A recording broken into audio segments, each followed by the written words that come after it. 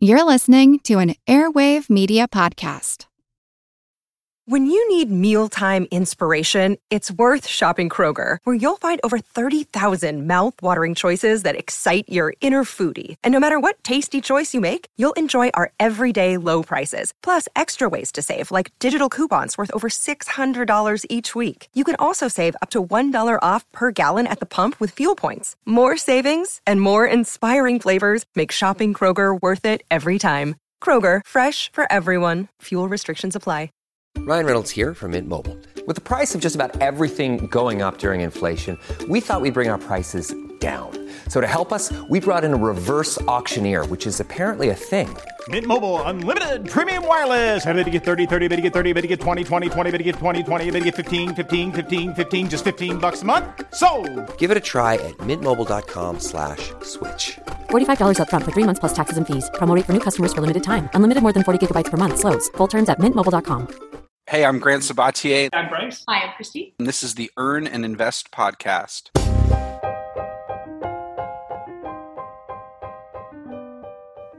It's hard for me to talk about this. When my father died when I was 8 years old, I actually felt responsible, which was completely illogical. Why, as an 8-year-old, would I feel bad that my father died of something completely out of my hands? On the other hand, that feeling bad, that feeling like I was not enough, drove me through childhood. It drove me through academics and sports. I became very good at building up goals and then meeting them, and then building up newer, higher, and bigger goals. And this served me. It served me through high school and college. I went to medical school and did really well there and became a practicing doctor. And at some point in my life, I realized that these things, these goals that I had held out as so important, were no longer fulfilling my needs. They weren't filling my cup. And just about that same time, I started learning about personal finance. And I realized that indeed, at least when it came to money, I had all that I really needed for the rest of my life. Instead of this bringing jubilation, it left me in a little bit of a quandary. Because who would I be for the rest of this life? I had done such a good job of building goals, surpassing them, and then building new goals that I was never really quite comfortable with this idea of just being without accomplishing. And those old feelings of not being enough after my father died came back. And I found myself more stressed and anxious than ever. Now, it's been a few years since I came to this realization. And since then, I've pulled back from work and found a way to be more comfortable, even as I was achieving less, or at least achieving less in that old way in which I had defined it. But what happens after we no longer have these goals to anchor our identity? What happens in the days, months, and years? Will we find ourselves happy or miserable? And speaking of early retirement, want to learn how to manage your money better and in less time today? Jim Wayne created WalletHacks.com to help demystify money. For far too long, experts have made it complicated so they can make money off you. WalletHacks.com offers no products, no services, just information to help you become better with your money. And best of all, it's free. Check it out today at WalletHacks.com. That's WalletHacks.com. And be sure to sign up for their free newsletter. Bryce and Christy are the force behind the ever-popular blog Millennial Revolution, the writers of How to Quit Like a Millionaire, and were dubbed Canada's youngest early retirees at the beginning of their FIRE journey. Bryce, do you still hold the title, or has anyone surpassed you? Not that I'm aware of, but that, yeah. I'm still a reigning we're still a reigning champion, so yeah. I was about to say, Christy, I know that there are a bunch of young guns out there trying to overtake you. Probably, and that's totally fine. But yeah, it's not really a competition. It's not really okay, a competition. It's totally a competition. It's always a competition. Yeah, okay. How's that anxiety going, right? Yeah. You know, now that you've done it, you got to maintain the title. So there's a goal unto itself. Everyone who's about to retire, we have to kill them first. That's one way of taking care of it. Oh, very healthy. Yeah. Grant Sabatier is the creator of the ever-popular blog and platform Millennial Money. His best-selling book, Financial Freedom, was published in 2019 and continues to change lives today. Right before we got started, Grant, we were talking about the Financial Freedom Summit. It is now on hold. Is that correct? That's true. Stay tuned for some date in 2021 when we figure our way through this pandemic and it's safe for everyone to get together. It'll definitely happen, but what it looks like and where it'll be and when it's going to happen is completely up in the air right now.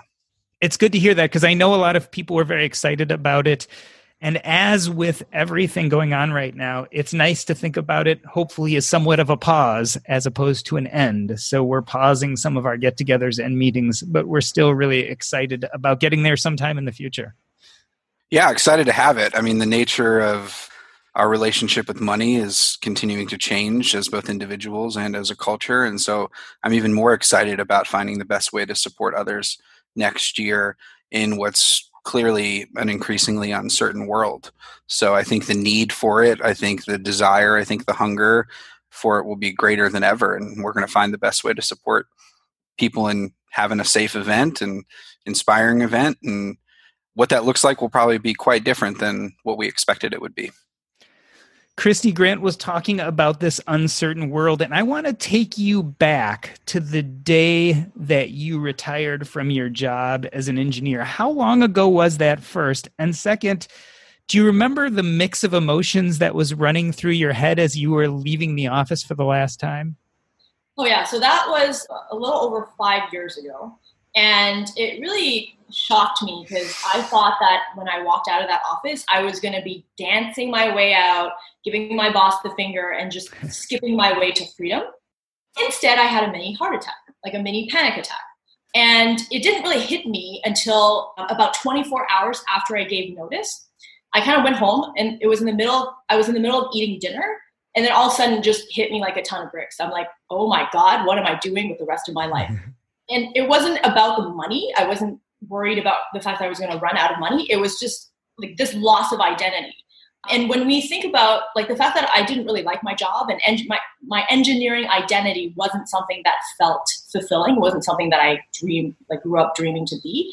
But having that identity for 10 years, it was actually not easy to give up. So I was actually quite confused. I was very anxious and I didn't know what the future held for me. I think this is something that people don't really think about until they actually quit their jobs, because you're just kind of looking forward to that day in which you can give your notice and just counting down those days. I actually had a calendar in which I was marking X's every single day until the last day, until day of freedom. And it really shocked me how much of a panic I was in, despite the fact that I didn't like my job. And we had done a ton of prep work too. It's not like we retired and there was just like nothing to do. Like we had been working on becoming writers, and we had just gotten published like that year, our first book, which was a children's book called Little Miss Evil. So like we thought, like even with all that prep work, like we were stepping from one identity into another because we had seen this coming. But you know how it is with emotion, like you actually can't control how you emotionally react to things, right? It's just sometimes it just comes out of nowhere. Even though you've done all the prep work, you still feel that fear. But it does go away after a while when you realize, okay, there is an identity for me to go into. Now, Bryce, I really relate to what Christy just said, because I, instead of having this immediate jubilation, felt myself a little panicked and fearful. You look more cool as a cucumber compared to Christy and I. Did you feel that sense of jubilation, or did you have that moment of panic? The thing is, for me, it was a career. It was a plan to be a career pause rather than I will never code again. Right. So it was like the plan was we go away. I do this. We travel around the world for like a year or two. She keeps writing. She steps into her writing persona and this kind of stuff. And then I'll go back and maybe form a startup. I'll maybe work for Apple or Google. It was just supposed to be like a 1 or 2 year kind of sabbatical for me. What I didn't expect was how much we would enjoy writing together and traveling together and then doing that full time. So that was unintentional, but that wasn't the plan. So for me, it wasn't as big of a mental leap as it is for you two. I love this term sabbatical. I've heard so many people use it, and what they really mean is I want to retire, but I'm too afraid to pin it down. So I'm going to call it a sabbatical, and then I can just not return. And I've heard a lot of people use that term in that manner. Yeah. I mean, like it's what I kind of use to tell people, like that, to assure them a little bit, because they, you know, at a lot of the Chautauquas, or people write into us and say, like, I'm feeling very afraid of this. And I kind of say, you're not actually, this is not a one-way ticket. As long as you don't literally punch your boss on the way out, like, try to leave on good terms, kind of thing. Kind of leave, you know, the door open. Give it a shot, because if you don't try, you'll never know, and that helps a lot of people. What you guys are feeling of that anxiety is actually very, very, very common among the people that are doing the early retirement thing. But when I asked Pete about this Mr. Money Mustache at a Chautauqua, and we were like, you know, that Chautauqua was in Ecuador, I think, and we were all like, the theme of that Chautauqua with all the people there were like, everyone's like afraid of pulling the plug or pulling the trigger and this kind of stuff. And then I was like, Pete, how did you deal with that? Did you feel that at all? He was like, no. He's just a Vulcan. He just feels no emotion. And you just kind of, where Pete says, I quit. And then he just never looked back. So I think that's part of that causes a little bit of the anxiety, because Pete is seemingly so like fearless. So when we feel a little anxiety about this doesn't feel like safe, and you try to get sympathy from him, he just doesn't know what you're talking about, because he's just kind of like, I just did it, right? So it's like, yeah, that's part of it. Yeah, I've heard Pete, I don't know if it was Pete or someone else who used this term wall of fear and has spoken about kind of how we get past that. Grant, let's talk about your experience a little bit. One of the joys of reading Financial Freedom is to watch you go from having a few dollars in the bank to being this highly successful business person. And one thing I've realized is, in a sense, you almost gamified the process. When I read about what you did, you made it into a sport. And I'm wondering, when you finally made that decision to step away, was it bittersweet? Was there part of the game that you were letting go of? Well, so I reached financial independence also a little over 5 years ago. And even after reaching FI, it wasn't the next day that I unraveled my life, because I remember feeling completely overwhelmed that I'd accomplished this goal, but also completely burdened by the fact that even though I'd done everything I thought I was supposed to do, I had 2 business partners, you know, I had over 20 employees, I had over 50 clients, I had contracts with these clients, I'd built a successful business, that the business no longer fulfilled me. I saw the business as a pathway to a lot more money. You know, I did the back of the napkin calculation and figured, okay, if I stick with this business for the next decade, you know, if all goes well, I could probably have a $10 million plus net worth. And I talked with my mother and I talked with my fiance at the time about where I was at. And both of them were like, you built this business, it would be so dumb of you to walk away. Why would you do that? And it was one of those things where it was one of the first moments that I realized that I was no longer growing, that I'd already sort of, you know, as you talked about, Doc G, had accomplished that goal. Just the act of building the business and saving the money, I'd done it. And so I didn't need to keep kind of going through the motions, and more importantly, doing the things that I didn't want to do. But it still took me, you know, a year and a half, almost 2 years after that point, to finally unravel myself from my business and sell it off to my partners, and finally take that leap sort of into the unknown of fully letting go of that, you know, businessman identity. But money addiction takes many forms, as we kind of talked about, and those sort of tentacles, those talons were in me for a long time. And I probably really, it's only been in the past year and a half when I feel like those have released themselves. You know, it's like anything, you know, when you're running 300 miles an hour, it takes some time to slow down. And so it's taken me, you know, a good number of years to kind of settle into that space of not knowing, and being, you know, less, I'd say less addicted to money in some ways. You know, obviously money is something I write about and think about. And so it sometimes seeing opportunities to make money, you know, can get pretty exciting and enticing. And oftentimes I have to say, you know, okay, those will always kind of be there, but maybe there's something else that you should be going after, or maybe you should be doing nothing. And that's the biggest gift of my life, is just giving myself permission to do less and nothing. And even when I really want to do something, I question myself now, because I know how easy it is for me to get wrapped up and carried away. And it's the silver lining of this pandemic for me, is I've actually rested for the first time in my life. And so that's been something that I've really needed, and something that I'm very grateful for right now. So let me get this straight. This past year, Grant, this is you slowing down. This is publishing a book and running a Financial Freedom Summit at the same time. This is slow down Grant. Is that what you're telling me? Yeah, absolutely. I mean, I think, these are it's all relative. It's all relative. And I think the natural desire for most things, especially in the US, is just continue to grow at all costs, meaning build and scale. And, and for me, I really didn't want to do the Financial Freedom Summit. I've said that publicly before, but I just saw such a need for it and a hunger for it. And so I feel like that's more an act of service in a lot of ways than it is trying to build an actual business. But yeah, the book launch process, I think, you all can share to this was more than anything sort of existence validating and spiritually fulfilling than anything else, just being able to participate in the conversation in that way. There's a lot more richness to life, I realized, in being able to share what you know and have an impact on people that you'll never meet and never hear from. There's an energy there that I think I'm really into that, as opposed to having to necessarily quantify everything. Or certainly, I didn't make any money on the summit. I wasn't going to make any money on the summit at all. And so that's one of those things where my previous life, I probably would have been like, okay, how do I get this to 10,000 people and make, $5 million off of this thing? Christy, Grant uses this term unravel over time, but clearly we are achievement-focused people. How has your drive changed? Are you less driven, do you think, than while you were working a 9-to-5 job?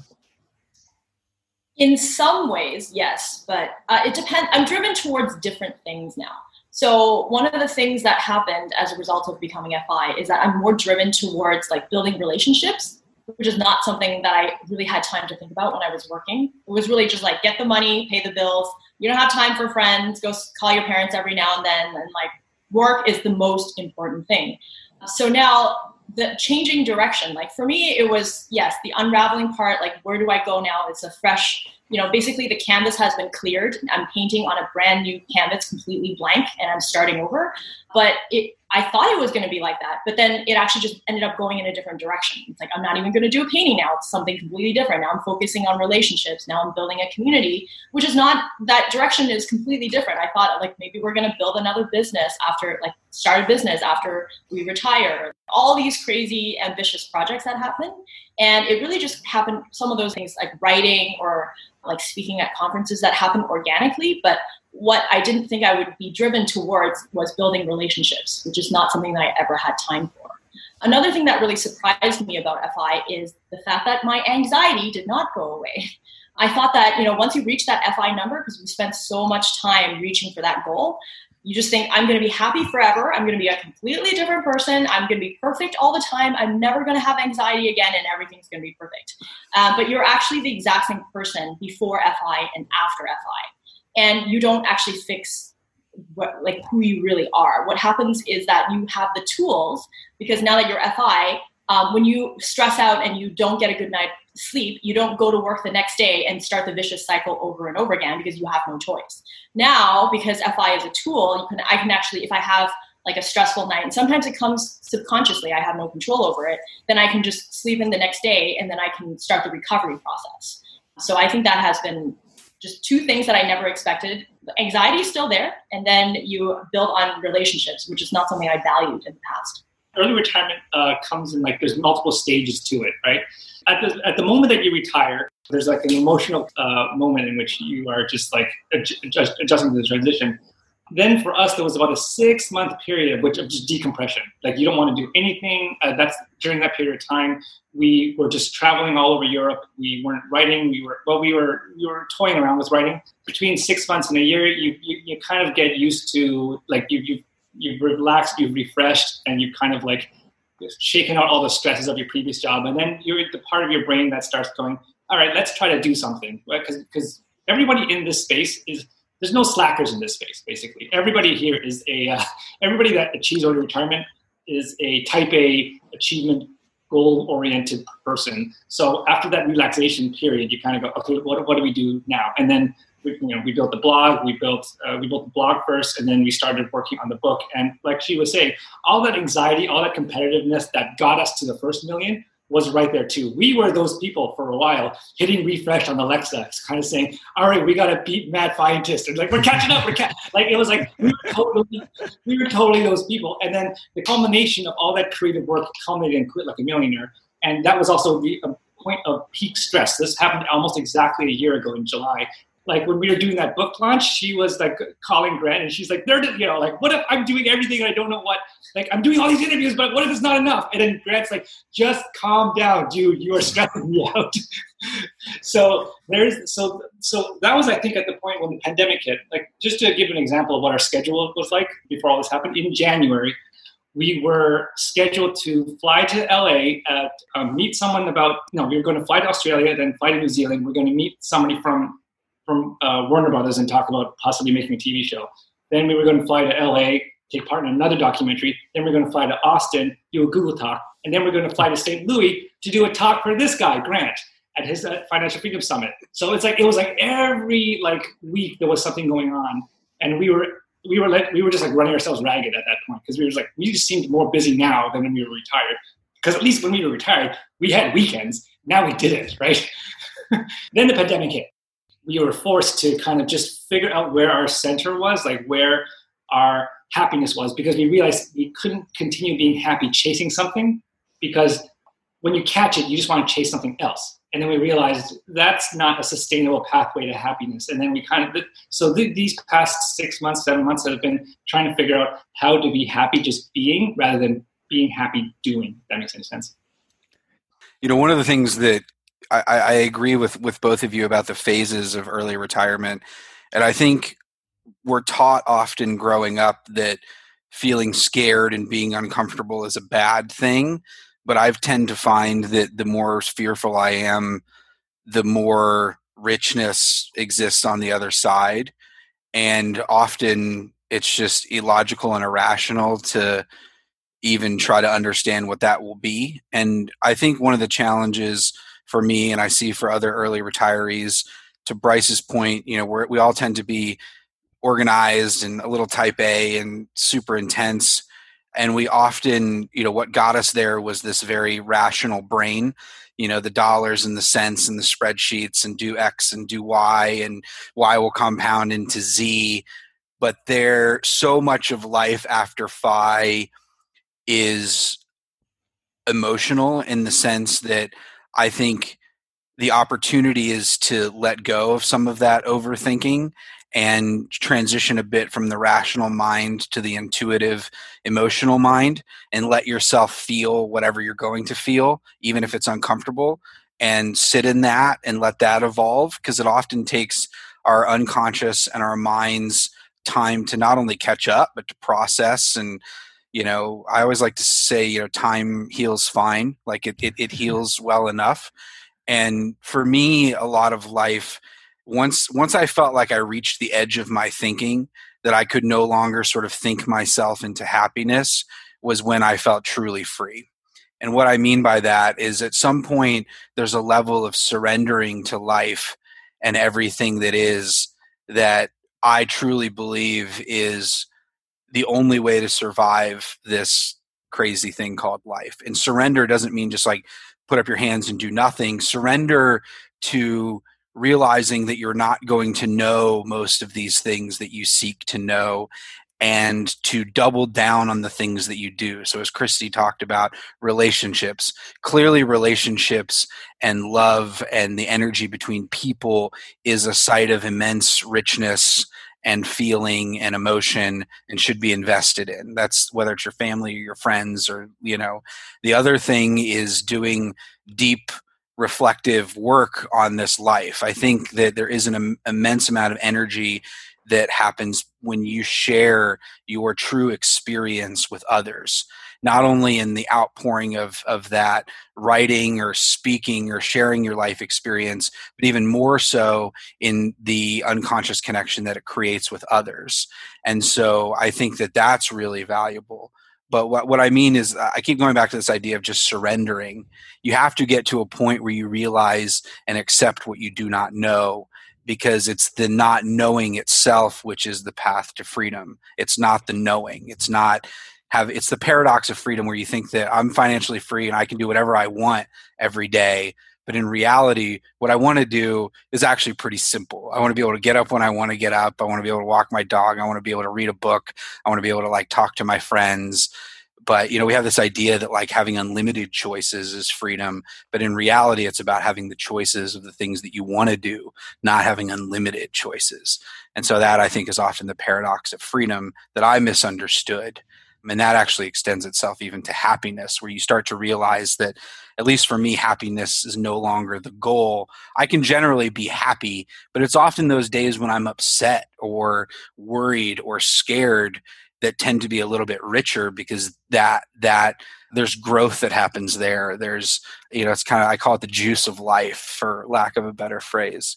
And you got to get comfortable with that. I mean, it's like, get comfortable with being uncomfortable and not knowing, because once you realize that you don't know, that's when you start to, you feel freer, because you can let go of all that pressure that you put on yourself to have it all perfectly kind of figured out. At least that's what's helped in my own life. And that, just like anything else, it just takes time, and you gotta, love yourself and try to have some good self-care, and, just smell the roses a bit. I think we're our own worst enemies in a lot of cases, especially post-FI. Yeah, unlimited choice is actually kind of scary. You get this analysis paralysis thing where you kind of, I could do all these like 10 things at once, and we were just like, there's a Matt Feintest and I were talking about this early in his retirement, where he was doing, like, everybody goes through this where they just say yes to everything. And I'm going to do a blog, I'm going to do a podcast, I'm going to write a book, I'm going to make a movie, I'm going to do a TV show, I'm going to do all this kind of stuff. And then it ends up like pulling you in like all these different directions, and then you find yourself even more stressed, because at least with a job, your job was well defined and then you had constraints. But when you're retired, you can do everything. Sounds like great, but like to Grant's point, being able to say no and being able to say like, this is not in line with what I want, with who I am and what I want to do, is learning how to do that was actually pretty hard. And I think we're just only starting to figure it out now.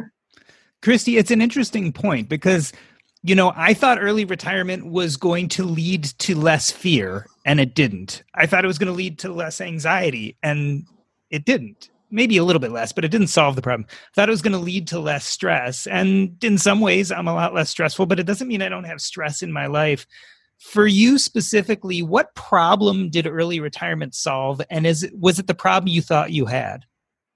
So I was having an identity crisis. So one of the things that, it wasn't just about the money, it was the fact that like, I don't want to be an engineer, I want to be a writer. So in that sense, becoming FI gave me the financial security so that I could pursue that dream. So that helped me immensely, because if I had been trying to write and then do my job at the same time, like we tried that for many years, and the income from the writing was never enough to actually cover expenses. So from that point of view, FI solved that identity crisis for me. However, it did not change me as a person. Like, it didn't make me calmer. It didn't change me from a super anxious, competitive type A person to a relaxed, letting things go with the flow type B type of person. I thought that was going to happen. It's like, you have everything taken care of. You don't have to worry about your finances. How are you not a Zen Buddhist monk now? Like, that doesn't happen. It just doesn't. And what it did help me with was, because I found the network of people, that like-minded people through Chautauqua and through the FIRE community, what it helped me with was having people to reflect my thoughts and help me process what I was going through, to understand how to deal with the anxiety, and not even like fix it, but manage the anxiety, which is not something that was helpful before, because my social circle, they were all just as stressed. They all had financial issues. They were all worried about work. So you can't have the blind leading the blind. They would not have been able to help my anxiety problems, because they all had the same problems and they didn't have the space to actually work it through. So once I found that network, and because I felt that support, because I felt that I could be vulnerable and share the struggle of anxiety, and not have people go, oh, well, you're a millionaire, how could you possibly have anxiety? Like, go away, that's not a real problem. And just have that group of people be listening to you, and then sharing that they actually have the same, we were so shocked, like 90% of us had the exact same struggles. And then what came out of that was realizing that you need to learn how to be instead of do. And I actually, one of the things that was helpful, like Grant told me about reading Thich Nhat Hanh about meditation. So that was one of the books that completely changed my outlook on life. And then just talking about what I read about with other FIRE people and realizing that at this point, you are choosing to be stressed and you're choosing not to be happy because you're always thinking that you're not enough. So it was really like at this point, realizing that I have anxiety, I need to manage it. I am the way I am. I'm not going to be a different person, accepting myself and just loving me the way I am.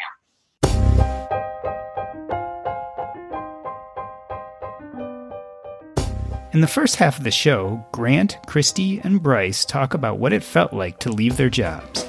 After the break, we delve into post-retirement anxiety. But first, this episode of Earn and Invest is brought to you by BetterHelp.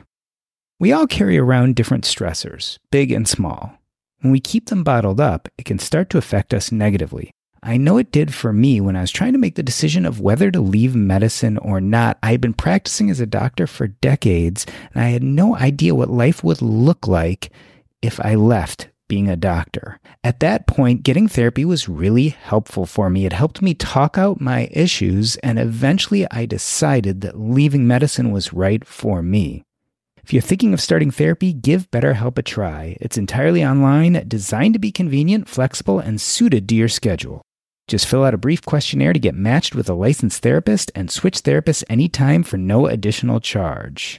Get it off your chest with BetterHelp. Visit betterhelp.com/earn today to get 10% off your first month. That's betterhelp.com/EARN. Want to learn how to manage your money better in less time today? Jim Wayne created WalletHacks.com to help demystify money. For far too long, experts have made it complicated so they can make money off you. WalletHacks.com offers no products, no services, just information to help you become better with your money, and best of all, it's free. Check it out today at WalletHacks.com, that's WalletHacks.com, and be sure to sign up for their free newsletter.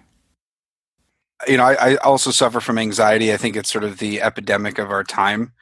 I think that, you know, being millennials, certainly the way we grew up with our parents, and just, you know, we're kind of the ethos of anxious people because there's always something that we can be doing. And I like to say that because we grew up on the internet, you know, I had my first computer when I was like 7 years old. It's like the internet never sleeps, so neither do we. There's always something that you can be working on or creating or doing or hustling. And I think that it's just this idea of the individual run amok. And what happens when you become financially independent, it's actually the worst thing that can happen to an anxious person because you no longer have to work, and work was a distraction from your anxiety. It also drove your anxiety, but it was a distraction. And so now you're forced to actually confront your identity or who you think you are. And, you know, anxiety only exists in the present moment. It's how we're feeling right now. But anxiety has this way of pulling forward our fears and worries from the past and also our fears from the future. And so there's an immense amount of uncertainty, as Christy said, in just being and existing. And the last thing you really want to do is give a smart person unlimited time and space to think.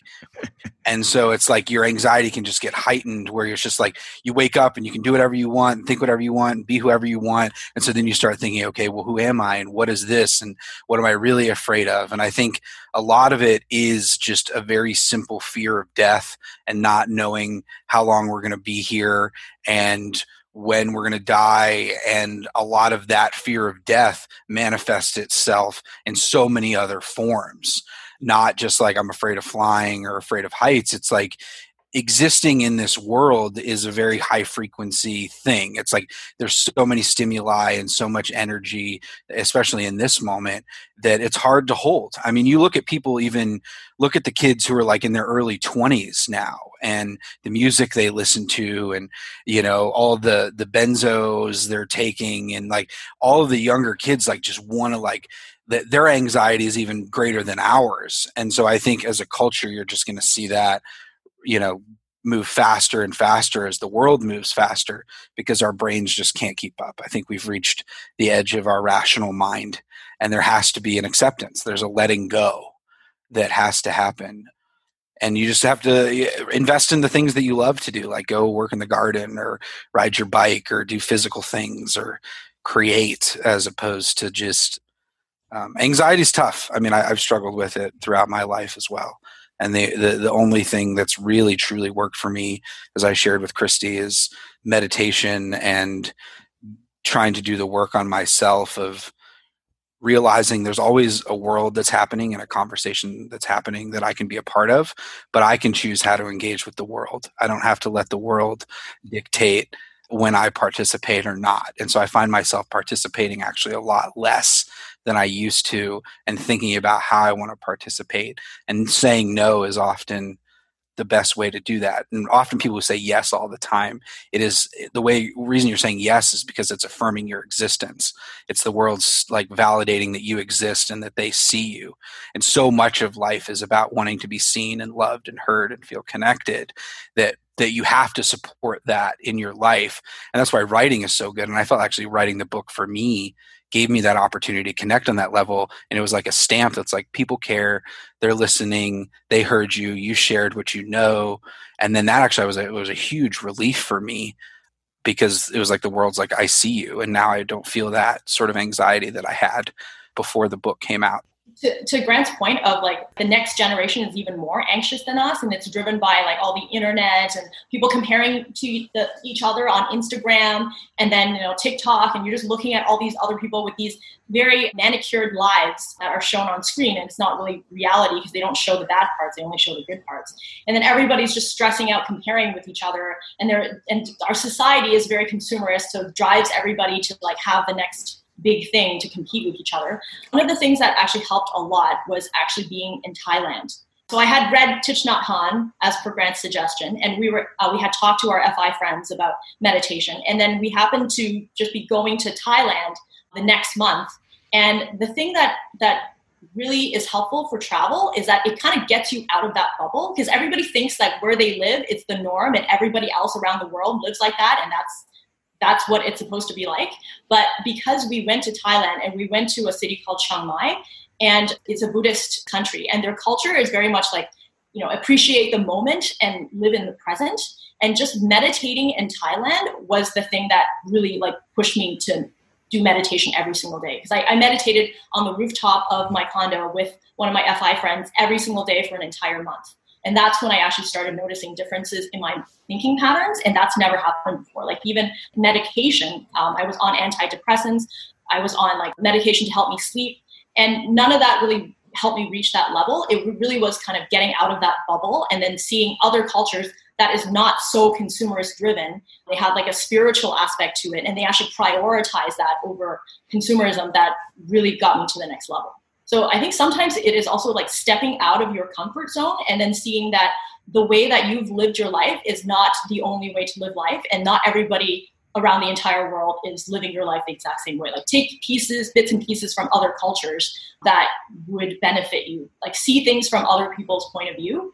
And then like for me, that really was mind blowing, meditating in Thailand and then absorbing some of that like Buddhist culture and understanding the spiritualism behind it all. But it really is not just like a meditation is the answer thing. It really is like a journey. Like you have to be in the right mindset to accept it and for it to give you the maximum benefits and this kind of stuff. Because if you are 40 grand in credit card debt and they're foreclosing your house tomorrow, meditation doesn't help, right? Like that doesn't like that is not the right fix for your journey.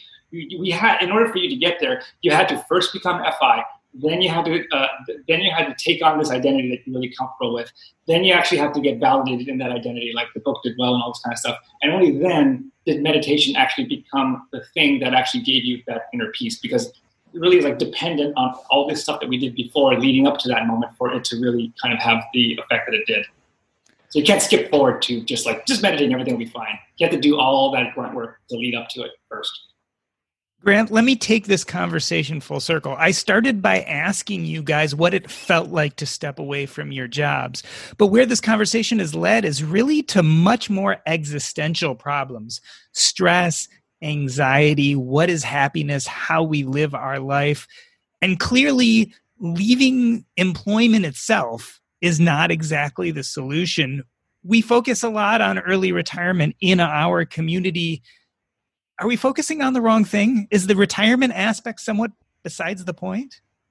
Yeah, absolutely. I think that, I always like to say money only matters if it helps you live a life that you love. And so there's this really amazing Carl Jung, the psychotherapist and analyst quote that says, you spend I think this is the quote, you spend the first half of your life serving your ego and building yourself up, and then the second half of your life letting it go.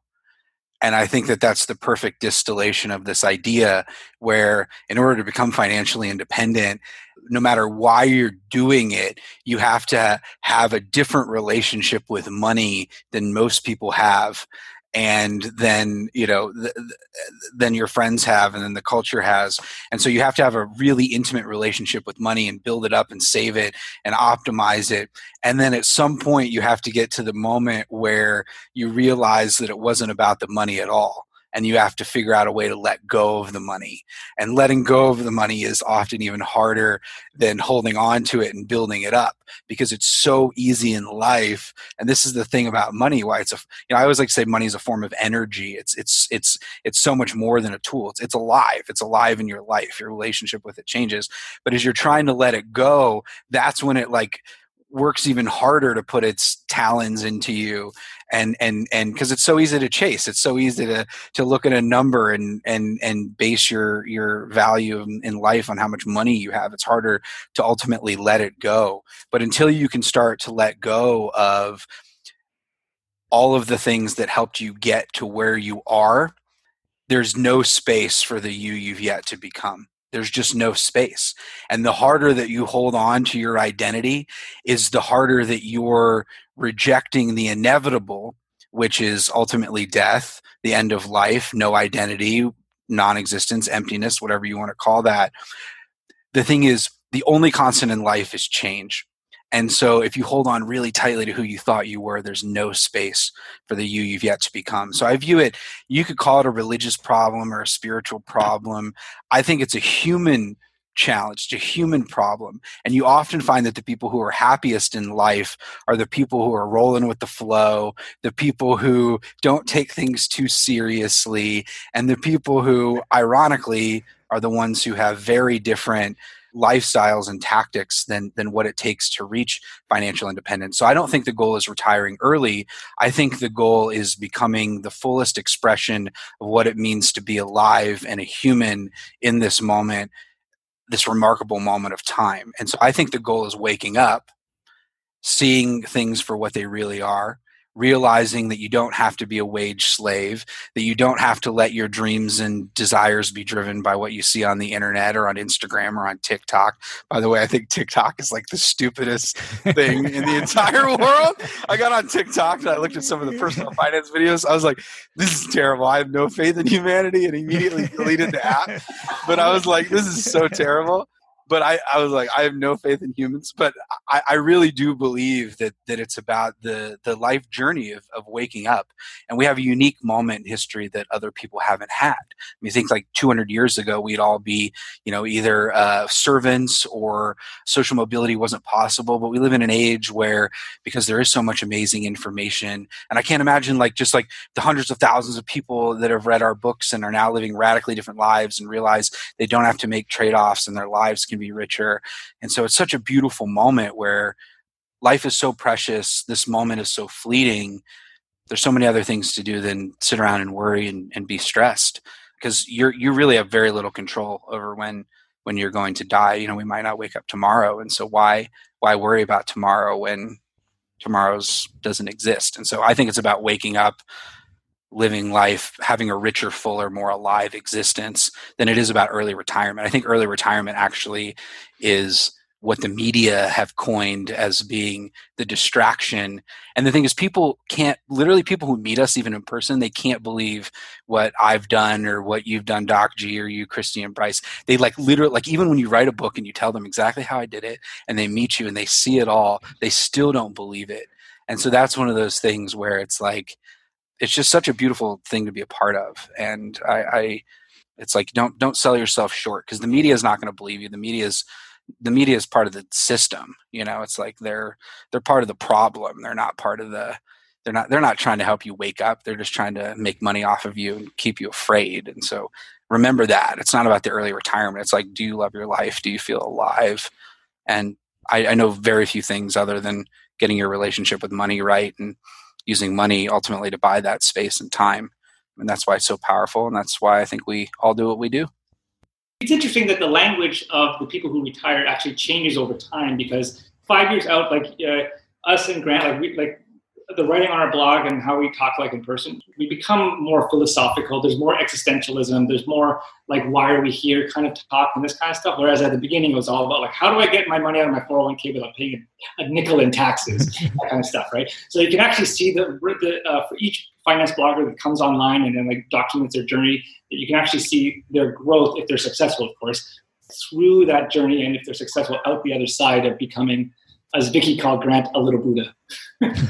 Just don't take the easy path. That's the thing that I encourage people to do. Like I would say the ease and convenience are the enemy of financial freedom, because it's one of those things where we often get so far in life, whether we worked really hard to become the partner in our consulting firm or a law firm or a doctor or an engineer. Like the world is built on turning you into a more efficient sort of cog in a system. And so the easier, like it wants you to be comfortable and have things be super easy, because then you don't question it and you don't make much noise. And so I always encourage people, if they feel stuck, if you feel stuck in your life, that is all you need to know. You feel stuck because you are stuck. And the only way to get unstuck is to physically pull yourself out of it. So maybe your job is perfect and it's great and you're making a lot of money, but you feel stuck, quit your job, do something else. You're smart enough, you can always go back and get that job. Same thing if you live in a place that you hate, leave, go somewhere else. You know, you literally have to like move if you feel stuck, it's because you are. And it's like a lot of these people are like, oh, well, why do I feel this way? And they overanalyze it. And it's like, no, your body, your mind, your intuition, they're telling you that you're stuck. And that's all you need to know. Go do something else. Quit your job that might be perfect. Maybe everything's perfect in your life, but maybe because it's perfect, you're no longer growing. And so if you feel that stirring in your life, that there's something, you know, it's like the Thoreau quote, most, you know, men lead lives of quiet desperation. And the reason why is because they feel like there's a lack. They're not following their intuition. They're not taking enough risks. They're not, I mean, that's why I don't think it's an existential problem. I think it's more of a, you know, it's like the purpose of life to me is just simply to be alive. And so I think we often tend to forget that, where the world's really not going to end if you quit your job or you move somewhere else or you take this other risk. Like the actual, it's the not doing that. It's the, you know, becoming 70 years old and looking back on your life and being like, whoa, I always took the easy path. Often the easy path is the wrong one. It's easy because it's like, you know, if it's easy, if you're not living your life a little differently than other people, I tend to find your life's just going to look just like theirs. And that's fine for a lot of people. But if you have that stirring, the one thing that you can do is just kind of jump into it and realize that that's where the good stuff is. Christy, I'm sure you get hundreds of emails a year of people who are like, I'm 21, I'm in Canada, I'm only have 5 more years to leave my job, and I'm going to do exactly what you did. Tell me, how has your advice to them evolved? Do you tell them the same thing today than you would have told them 5 years ago at the beginning of this journey? I actually get a lot of people that relate to my mini panic attack about quitting. So I actually get a lot of emails that say like, I did the numbers, they're totally fine, and I should be good to go, but I still don't want to quit because there's an identity crisis. And I think the first, like initially in the past, I'd just be like, the numbers are fine, you're good. I know it's scary, but you're going to be fine, and you're just do it. But now I'm more positioned, because now we've kind of grown and we've gone through the different stages of retirement, and we've realized how important identity and the social network is. So now I'm more advising them to try to, like, if you're going to lose that identity, it's better to build a new identity or accept yourself for who you are, and like work on that emotional aspect rather than just focusing on the finance. And also, especially for people who are single, because they don't have, like for me, I'm quite fortunate in that I have like a partner and we both retire at the same time, but that may not be the case for many people. So if they're single, the things that they worry about is not having that social network. Because now you don't have your spouse to talk to and talk about FI. Nobody else knows what the hell you're doing because they're all at work.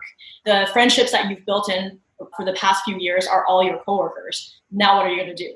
So now it's more like I try to help them figure out that need for social activities and social connection, and the need for like life satisfaction and having a purpose. It's not just about the security of finances. That it's a good idea to think about that way before you become FI and figure that out, because you don't want to pull the trigger and then be like, oh my God, panic. What do I do now? Position ourselves like the math people on the blog, math shit up. Because like everything, like in our head already starting off in this whole fire space, I was like, everything can be expressed in a number, right? But then there's like parts of it that can't be expressed in a number. And that's the part that we're realizing, oh, wait, getting the math right and mathing shit up is like step one. Like, Grant's holding up a sticker. I don't even know where you got that from. It says math shit up. We didn't make it. I don't know where that came from, but anyway. It's from the fire. It's like, that's like step one out of like the, 3 or 4 or 5 things that you need to get right in your life before you can truly just be. So yeah, it's a journey for us as well, in how to like guide people that we're learning how to do that as well.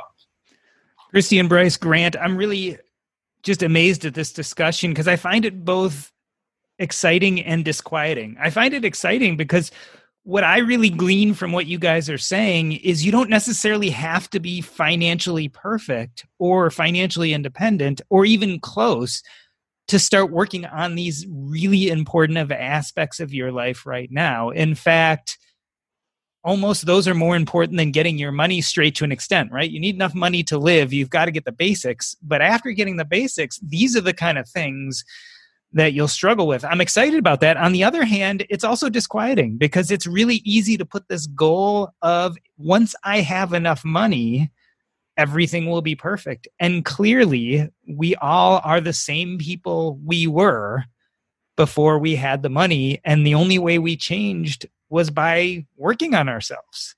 Work that sometimes was exhausting and sometimes scary, putting ourselves out there, living in fear intentionally.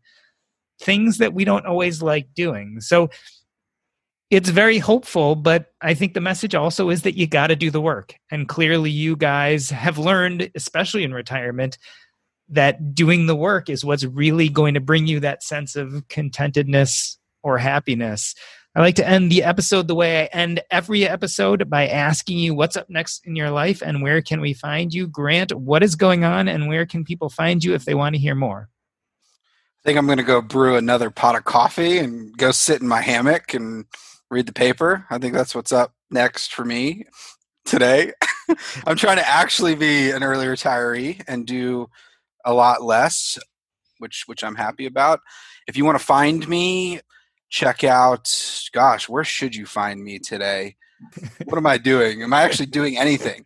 Probably the best way to engage with me is just go to Millennial Money and sign up for my newsletter. And, a couple times a month now, I'm sending out sort of my thoughts on life. And so that's probably the best way to engage with me, or read the book.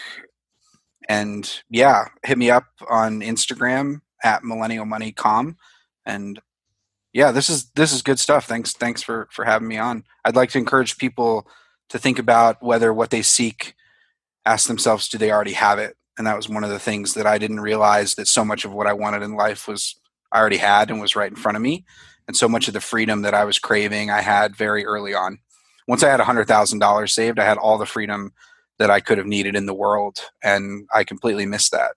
And so think about what you already have, and I'll see you on the interwebs. And make sure that if you want to find Grant, you do not go searching for him on TikTok, because he won't be there. Exactly. Yeah. Forget TikTok, man. All right, Bryce and Christy, what's up next in your life and where can we find you? Okay, so now that our schedule has been completely wiped clean, we're going to be in Toronto for the foreseeable future. We're fortunate enough that we have friends from the FIRE community and friends from Chautauqua that we're actually scheduling regular get-togethers now that the shutdown has eased, and then we can actually have like a bubble of 10 people at a time. So that's been really, really, really great to like have these deep, richer friendships and relationships that we can focus on. If you want to reach out to us, you can find us on our blog at www.millennial-revolution.com. And if you go to the Contact Us tab, you can find all our social media information as well as our email. And I think we just want to tell everyone out there who has anxiety that you are not alone.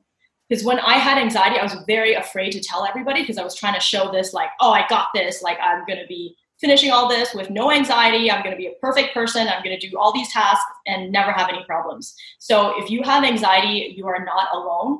And don't be angry that you have anxiety and trying to get rid of it. It's just something that like yes, it can be debilitating, but it can also be helpful. And it basically is the reason why it drove us to become millionaires in the first place. So there's two sides to every story. And I would encourage you to read books about meditation, like Thich Nhat Hanh. I would encourage you to download the Insight Timer app, which is a completely free app to help you meditate. I've struggled for this for more than 30 years of my life. And if I can say that I can get here and I feel that I am enough, I know that one day you will know that you are enough as well.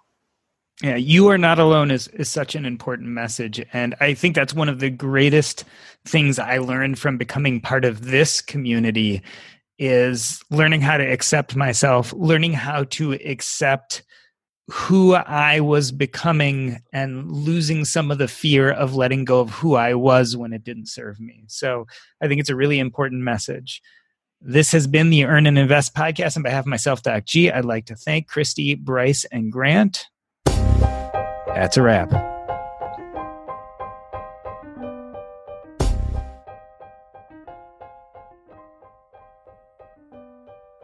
Here on the Earn and Invest podcast, we've talked about the pandemic from many different lenses, from many different viewpoints, but one we haven't discussed is the current housing market. My friend Dennis over at Full Time Finance recently had the experience of selling his house during the pandemic, and of course, I imagine many of us have questions about what the market is like and how difficult is it to sell your house during a pandemic. So sit back and listen.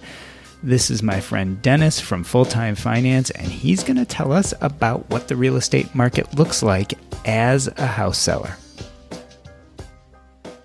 Hey man, how you doing? Pretty good. It's been an interesting and unique time period. Yeah, this has been a crazy time for all of us, and COVID has just changed everything. Everything from our children's schooling to getting healthcare and even things like selling a house. We're going to talk about that in a minute. But first, I just wanted to compliment you. Full Time Finance is one of the blogs I found in the beginning when I first discovered financial independence. And it has been one of the ones that I consistently read. And I will tell you, as I create more and more content, I have less and less time to consume. So I don't read as much as I used to. But when I see something of yours come up on my feed, I'm always interested. And in fact, that's what led to this conversation. So thank you for taking the time to write your blog. I know you've been at it for years, and I've been watching. I always appreciate a reader, and I hope people find some of the insights interesting. That's fulltimefinance.com, right? Yes, it is. Fulltimefinance.com. So let's talk about your most recent blog post. You sold a house, but this was not the typical situation. You want to tell us a little bit about why you were selling this house? Sure. So about early June time period, I discovered a family member who had fallen in their home. And that individual, not very trusting of the rest of the family except for myself, and basically started the power of attorney process and determined that his house was not livable because of lack of maintenance, and he wasn't in any mental shape to go back to his home. So basically it ended up falling to me to figure out how to sell his home and use that to help him to move to an assisted living facility and otherwise.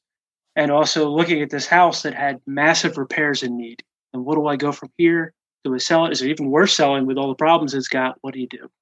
So let's break this down a little bit. You had two major challenges. One is you were selling a house in the midst of a pandemic. I should probably say even three challenges. One, you're selling the house in the midst of a pandemic. Two, you're selling the house for someone else who you are acting as power of attorney for. And three, the house was kind of a mess. This was, when you see the listing and it says property sold as is, it was that kind of property. Oh, yeah. One of the first things the realtor said was this is a cash only because you won't be able to get a loan because of the problems in the house. There was foundation issues, mold, everything you could think of. Everything bad. Sounds like a dream. So let's talk about this then. You are facing what seems to be an uphill battle. Before we get into the difficulties of selling a home during COVID pandemic, talk to us a little bit about what was the same. Were some things kind of basic run-of-the-mill, straightforward, what you'd expect them to be? The basic parts, you negotiate with a realtor for the right type of rates for selling your home. You always do this no matter what. If you're going to go with a realtor, you can sell by owner, but probably not a good bet when you're trying to sell a place like I am to somebody who is an investor rather than a normal person just walking off the street. You're looking at finding the right listing price. You got to list that price right about where you want it, because if you list too high, people run away. You list too low and people anchor on that price. And then when you get to negotiations, you end up being underpaid.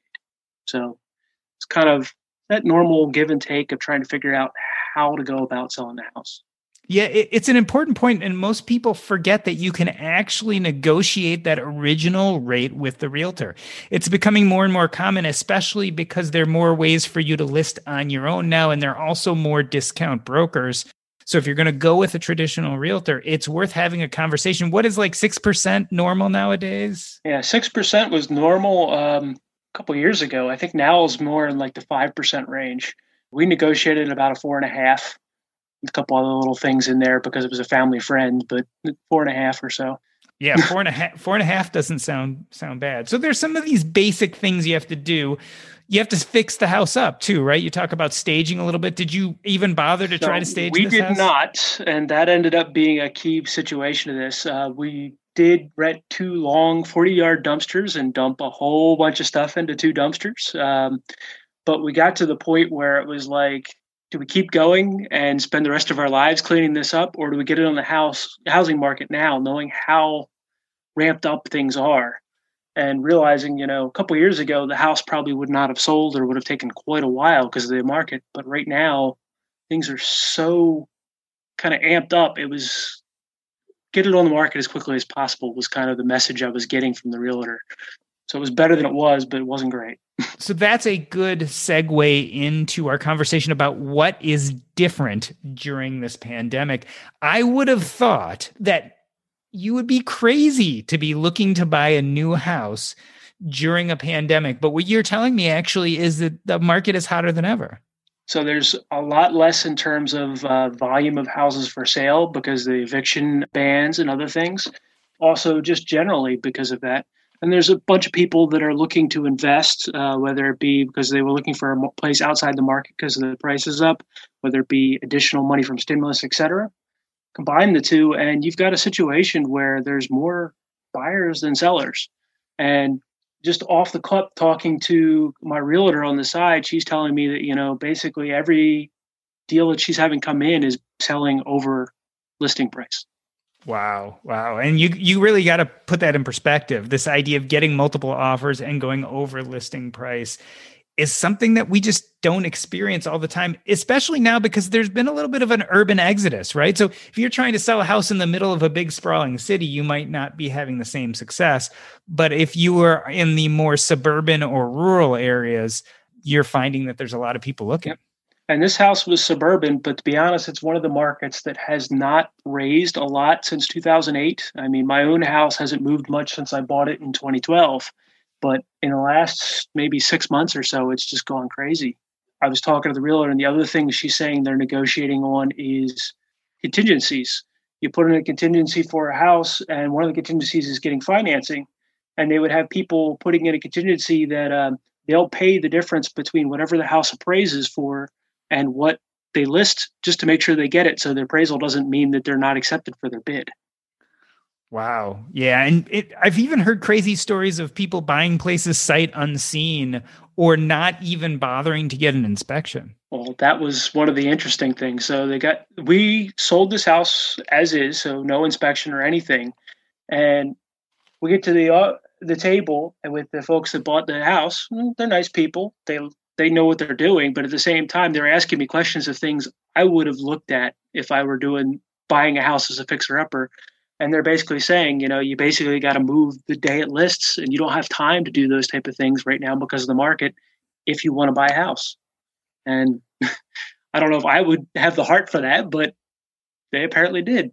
Yeah, we'll get in a moment to the big surprise you got when you tried to cash the first check. But first and foremost, we talked about the craziness of the market, the fact that actually selling seems to be easier than ever. What were some of the other differences you noticed in the process since you were in the midst of a pandemic? What other things did you have to do that were different? So in the very beginning, there were signatures and things I had to testify, we don't have COVID. I'm not going to hold them responsible if I get COVID from the realtor. Each time somebody visited, there was also a disclosure for them. They're not going to sue me for having COVID or sue any of the realtors. And there's a whole set of forms for this, in addition to the normal disclosures you would fill out for a house. The other bit is that you actually have more liability because of the shape that house was in. If someone went in and hurt themselves on, let's say, some faulty stairs or something like that, we don't think about that when we're selling a house, but there is some liability there. Oh, yeah. So one of the things that we had was a porch in the back of the house. Now, it's only a 2 foot off the ground porch, but it was collapsed.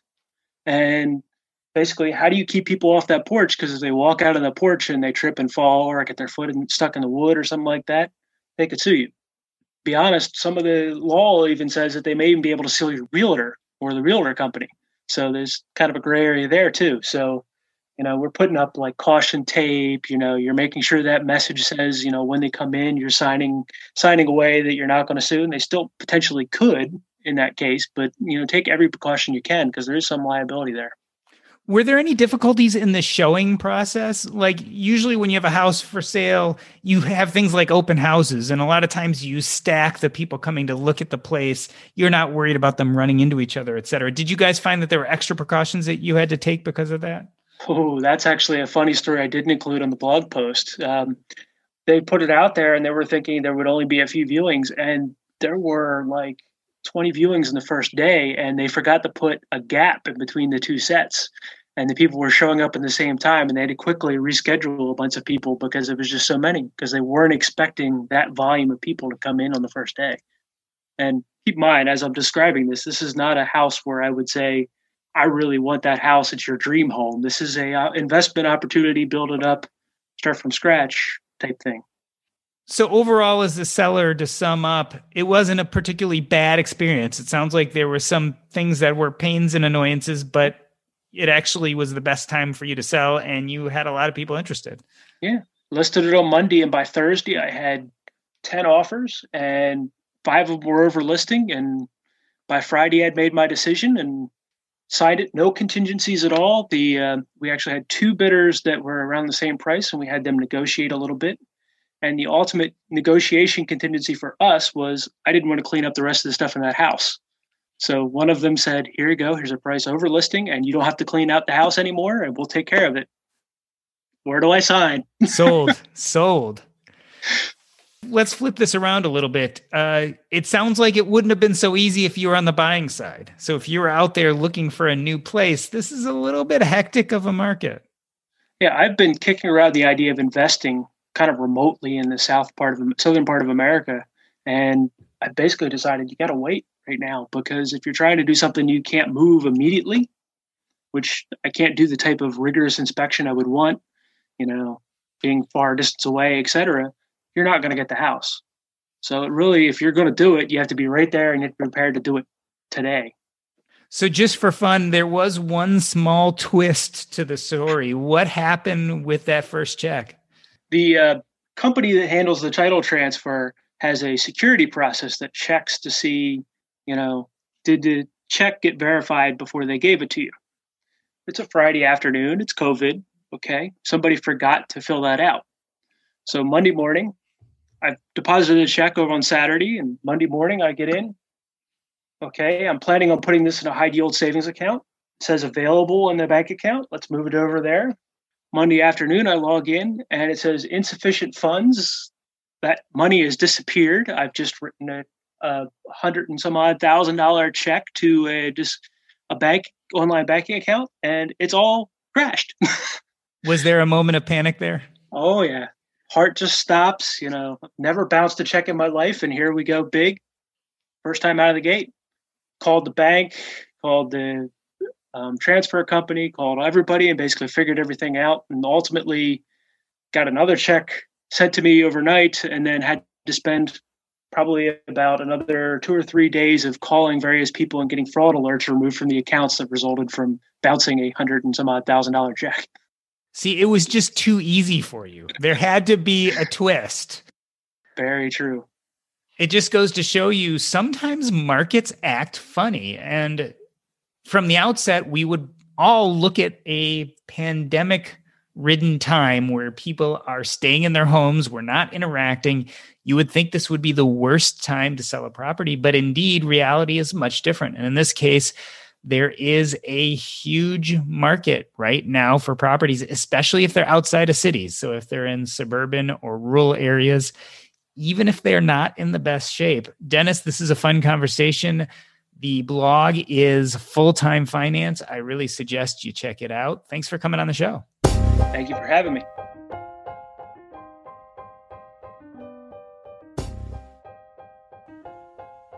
All right. All right. Cool.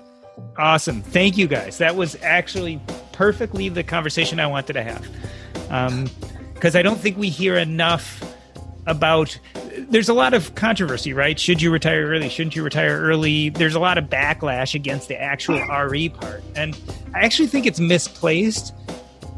I think there's a backlash because of financially things feel less secure, right, than they did a few years ago.